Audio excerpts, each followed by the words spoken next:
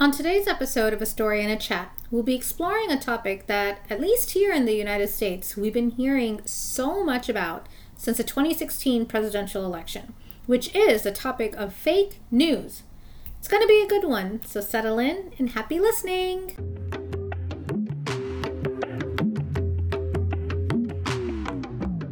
Hello, everyone, and welcome to A Story and a Chat, the podcast, where you will hear mine and other perspectives on topics that are important to all of us. I am your host, Aisha Iqbal, and I wholeheartedly believe that conversations can bring people together in the most beautiful ways, which is why I've created this space to do just that. I'll always start by sharing stories from my life and perspective, then we'll be joined by other folks from various backgrounds and experiences to have conversations through which they can share their unique perspectives as well. This beautiful sharing of stories and experiences is fundamental to our human existence and helps us continue to evolve in a meaningful way. So, let's get started, shall we?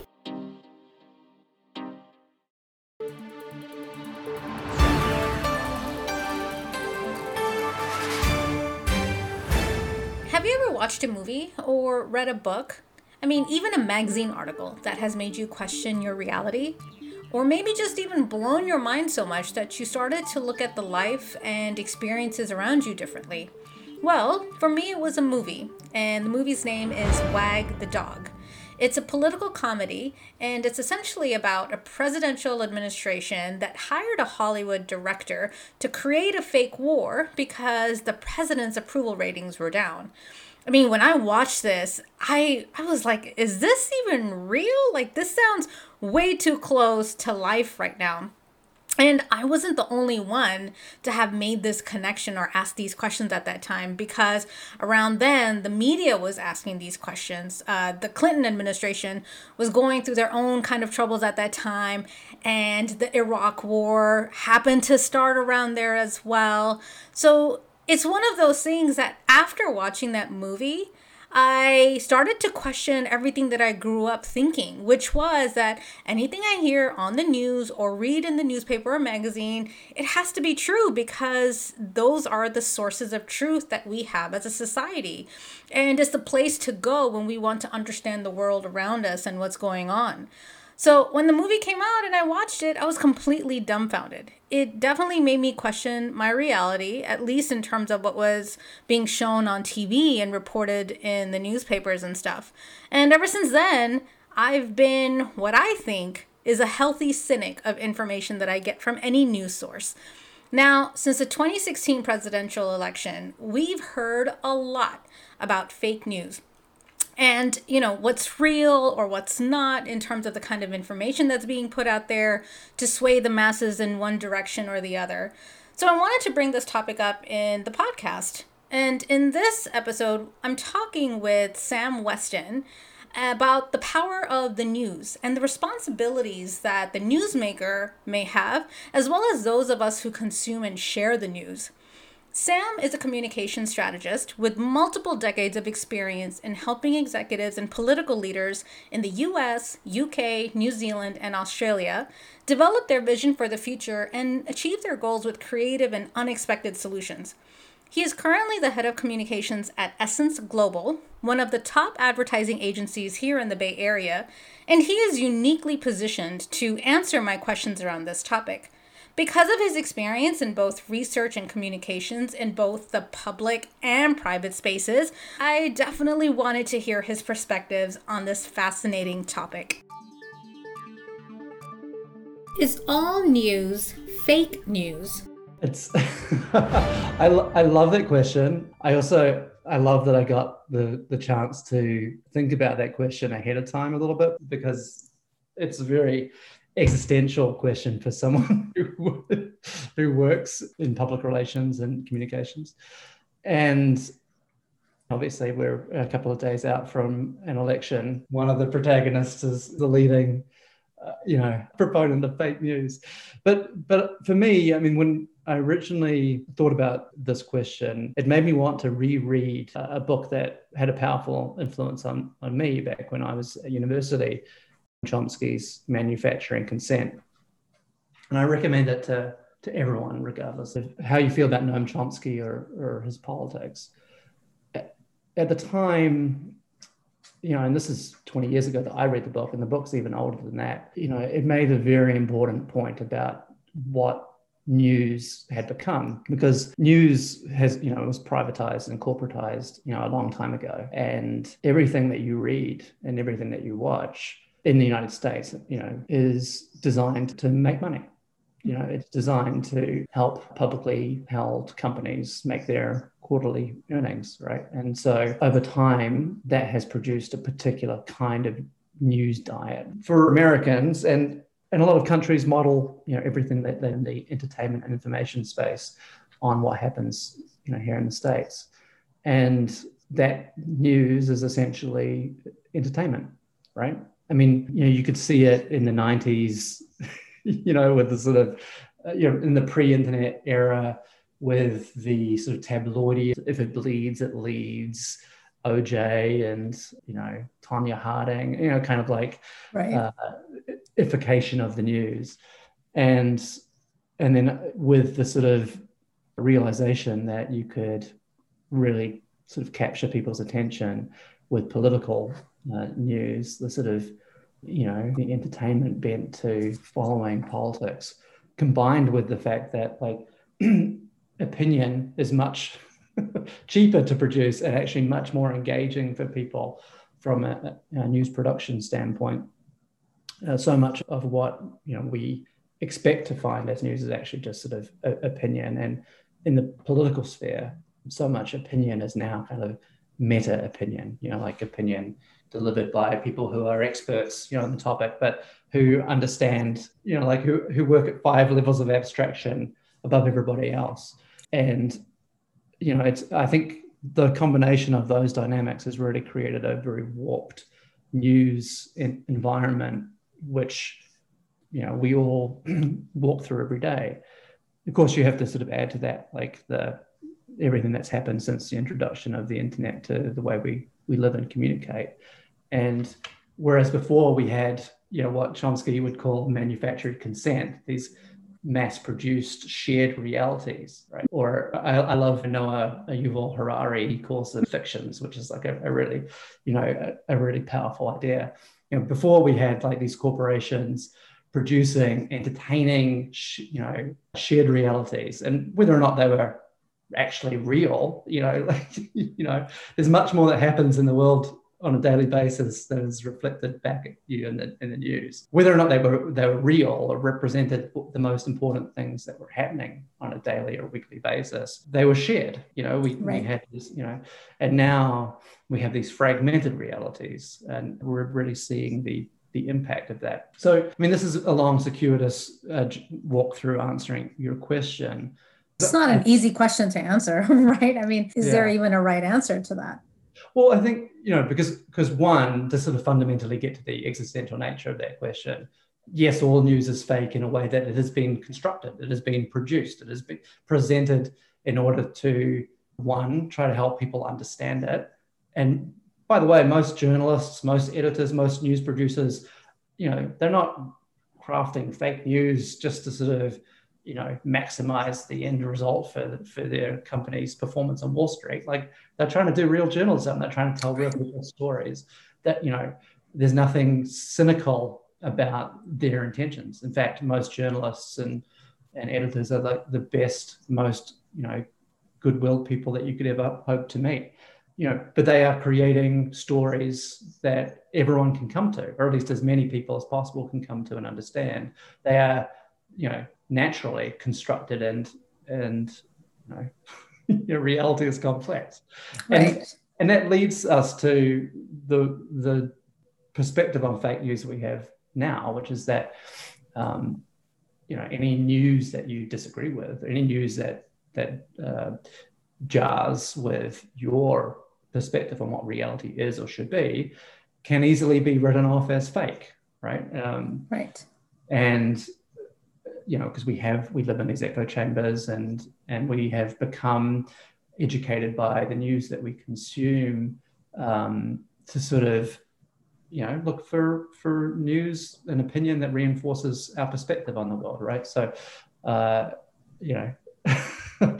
fake news is any news that we disagree with.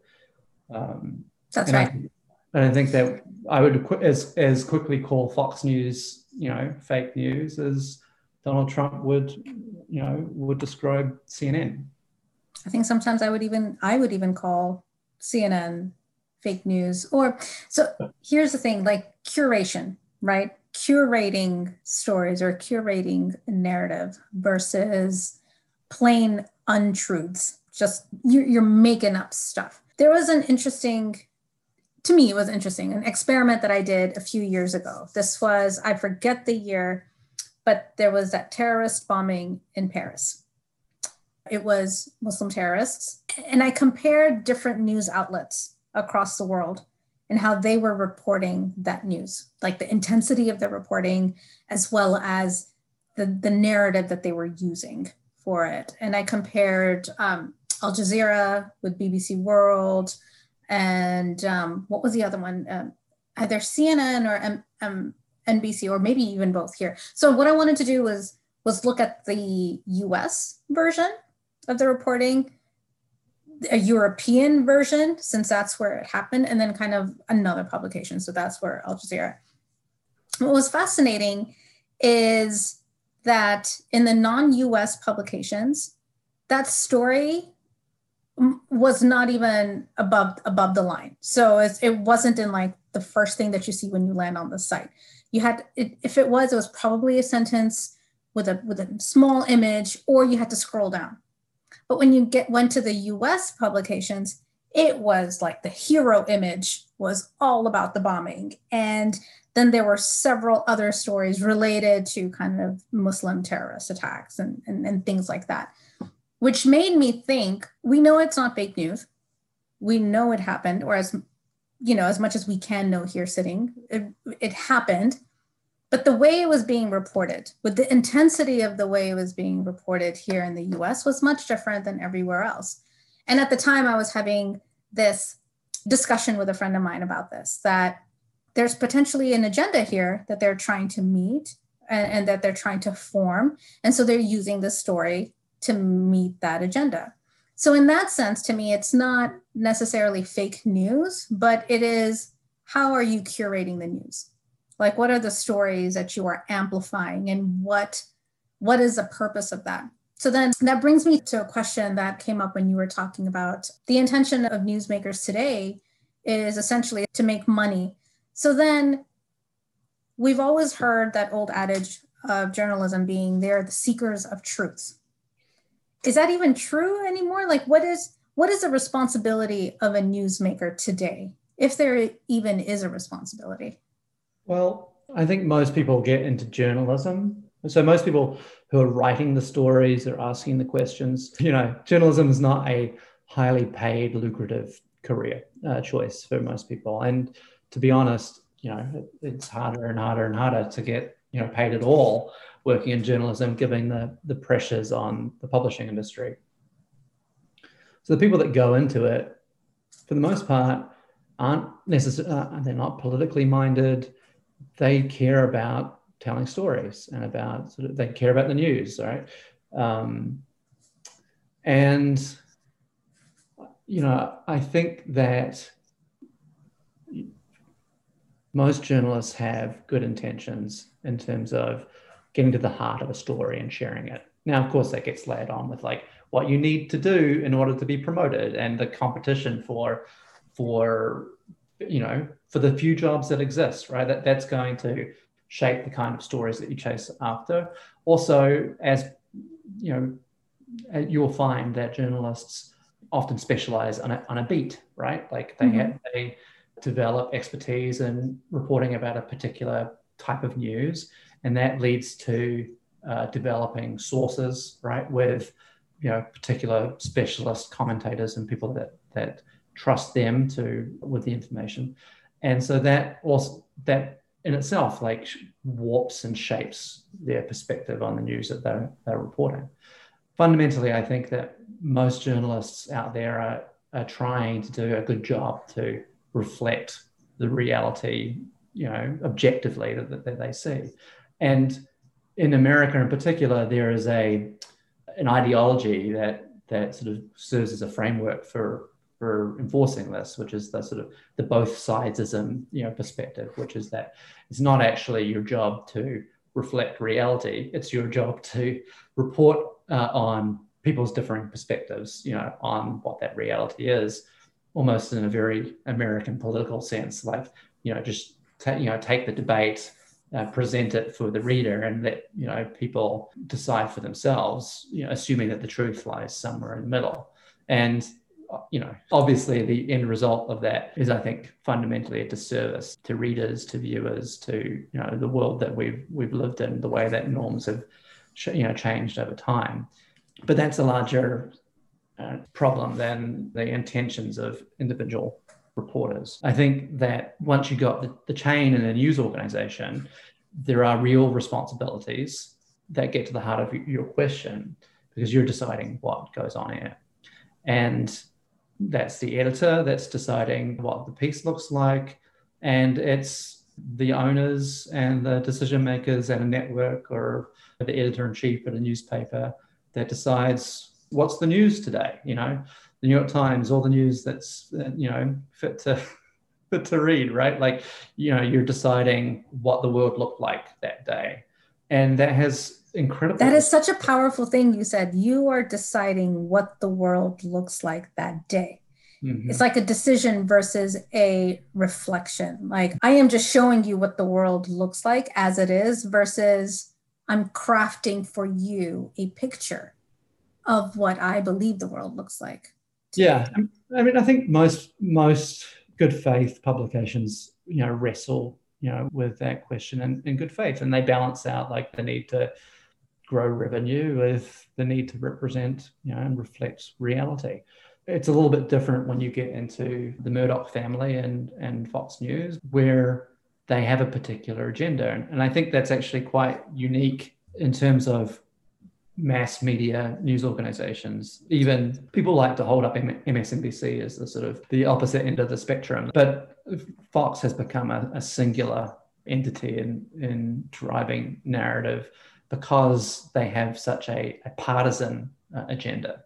I think MSNBC has identified that there is an audience whose needs were not being met by the news and information market, and are serving it well. But the people that are there, while many of them are in tune with the sort of attitudes and perspectives of that market, they're not driving a pro-democrat agenda for the most part, whereas the opposite is certainly true, at Fox.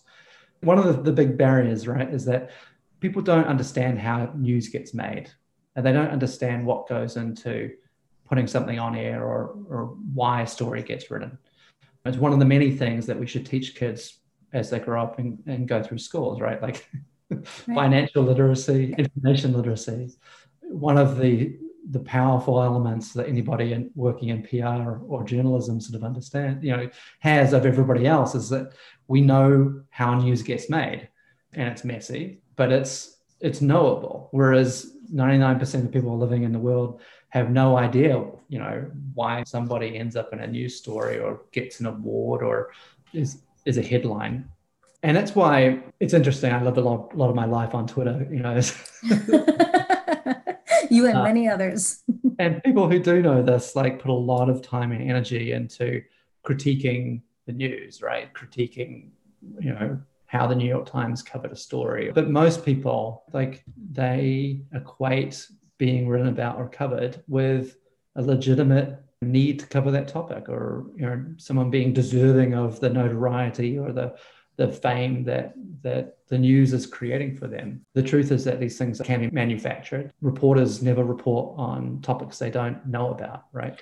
So all coverage is shaped either proactively or reactively by the protagonists that are involved in the stories.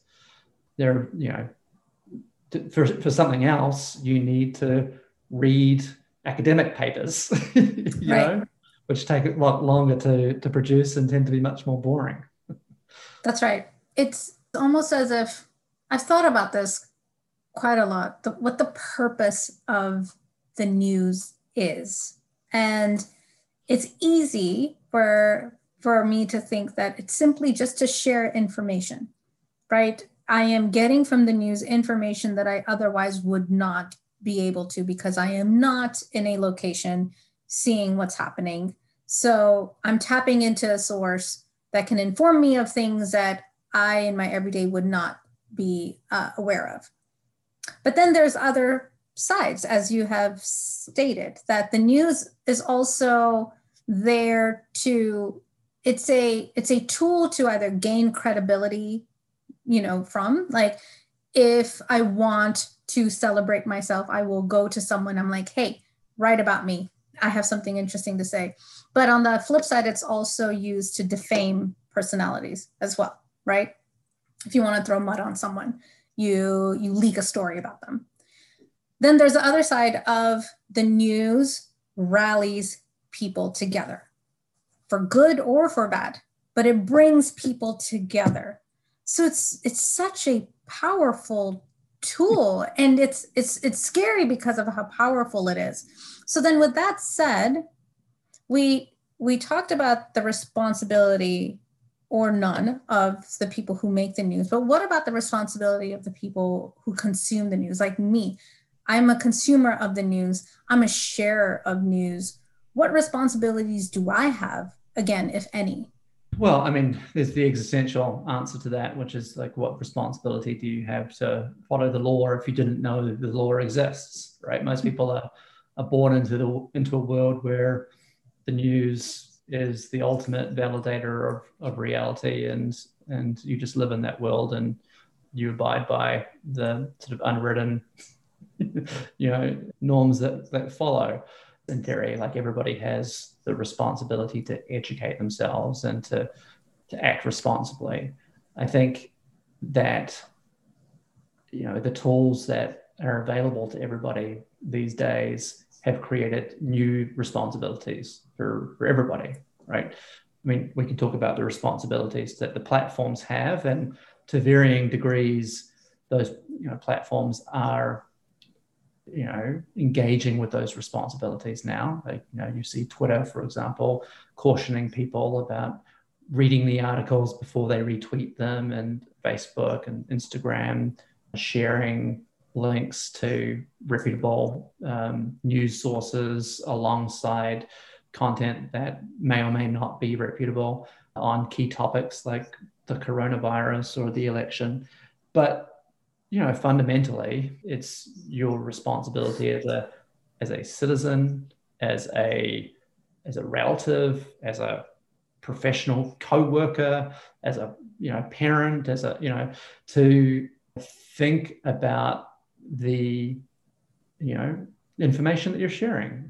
Knowing that we live in a world of fake news, where whether you agree with it or not, the information that you're sharing is often weaponized, right, to make a point. And it'd be very different if we were only sharing, well-reported, trustworthy, like the BBC articles or Wikipedia pages, which have been collaboratively produced, or New York Times stories written by Pulitzer-winning reporters.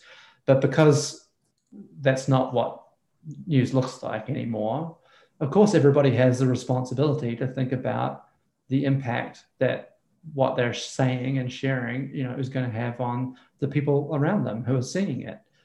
The challenge is, of course, that people are thinking about what they're sharing, and that thinking goes about as far as, this article represents what I believe, and by reading it, you'll share my perspective. And for most people, that is responsibility. They feel that by advocating for their position, their conspiracy theory or whatever, that they're helping to make the world a better place. If we only shared more articles about how Donald Trump was a man of integrity who was, had the cards stacked against him, then America would be a better country, or the opposite, right? We have all stumbled into a world which is very different as a result of the internet, where we are participants in creating new realities around us. and we have new tools, and no one has taught us how to use them. We're figuring it out together. Earlier, you mentioned that we should start teaching our children some of these basics in information literacy. I am all about that. I have a 4-year-old daughter, and I know you have children as well. So how would you go about doing that? How do we teach information literacy to children? Because I think some of these lessons would be beneficial for adults too. Well, I mean, I raised that as sort of an aside on how poorly high school curricula these days prepares people for the world that we live in. And I think back to all the things I wish I had learned at high school about saving money and invest, did you know that the reason that people get rich is because they put their money in the stock market? That's right. Something that you find out from your rich parents. It's not something that you learn at school. Mm-hmm. And there are so many new skills and subjects that people need to learn. They should have a right to be informed of, and that society, would benefit enormously from if people just had a fundamental literacy. And my kids are lucky because they grow up, in a household where dad's on the phone with the reporter trying to influence the way that the story comes out. So they know it's not news to them that that's how news gets written. It's still an ongoing conversation that we have to have about social media and the way that they engage with their phone and the devices around them. My wife and I recently watched The Social Dilemma on Netflix, and you can pick apart different arguments or themes in that documentary. I'm not saying that I agree with 100% of it, but we immediately sat down and watched it again with the kids because we wanted them to be conscious of, what really goes into the stuff that they just look at a phone. They don't think about how it works or why there are ads. And of course, there are lots of other reasons that parents engage with their kids about social media, in terms of a lot of it is about like mental health, but I do think that as we educate ourselves, we should be talking to our kids because it's important to share, what you've learned about the world that we live in now with the kids who are going to inherit it. It's all about conversations, having open, transparent conversations. Sounds intuitive, sounds easy enough to do, but it's really not. And I think practicing this with children, at least when I'm practicing this with my daughter, and I call it practice because I'm not used to answering questions like, Mom, why did the bird fly in that direction? Answering that versus saying, I don't know, because it's just the way I see it is by practicing answering questions like that, I am then opening my mind to potentially other seemingly dumb questions that I might get from an adult. So there's nothing like having kids to sort of, make you realize that you're a grip on understanding how the world really works. I that sort of old adage about like if you can't explain it to a 5-year-old, then you don't really understand it is true. And it has never been truer. It has never been truer. And it's it's a very humbling experience. Sam, thank you so much. This was such an enlightening conversation. I want to thank you very much for joining me here. This was really fun. Thanks very much.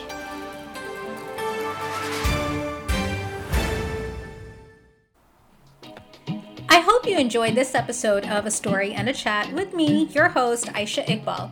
Before signing off, I want to take a moment to reflect on this conversation and bring it back to my everyday. Sam mentioned that it's important to teach our children information literacy, which essentially means that you know how knowledge is organized, you know how to find the information you need, and lastly, you then know how to use the information you found. This basically values learning as much as knowing. So, how do kids learn? Well, simply by asking why. As a parent, there is no end to how many why questions I get during any given day. And let me tell you, it gets annoying really fast. But how I respond or don't is really crucial to how my daughter will learn as she grows into adulthood. How will I contribute to my daughter's information literacy then? Well, first, I will start by not shooing her away the next time she asks me why, and actually hear her out. Then, I will make a concerted effort to answer her question, and if I don't know the answer, then I'll just say it. I'll be like, baby, I don't know. But I won't stop there. If I don't know the answer, then I'll take her through my thinking process, or better yet, I'll ask her what she thinks the answer is. I want to give my daughter more of what I didn't get enough of when I was a younger Aisha, which is the gift of patience when I had my own why questions, because that will help her adult version feel more confident in asking questions and not be scared into silence because she thinks her questions are stupid. Please tune in next time when I continue to explore this wonderful world of ours through the art of storytelling and discourse with other magnificent human beings. Until then, keep your mind clear and your heart open so you can hear your own truth. Also, if you enjoyed any part of this conversation, please consider writing a review saying as much and share this out as a gift to others in your circle. Doodles!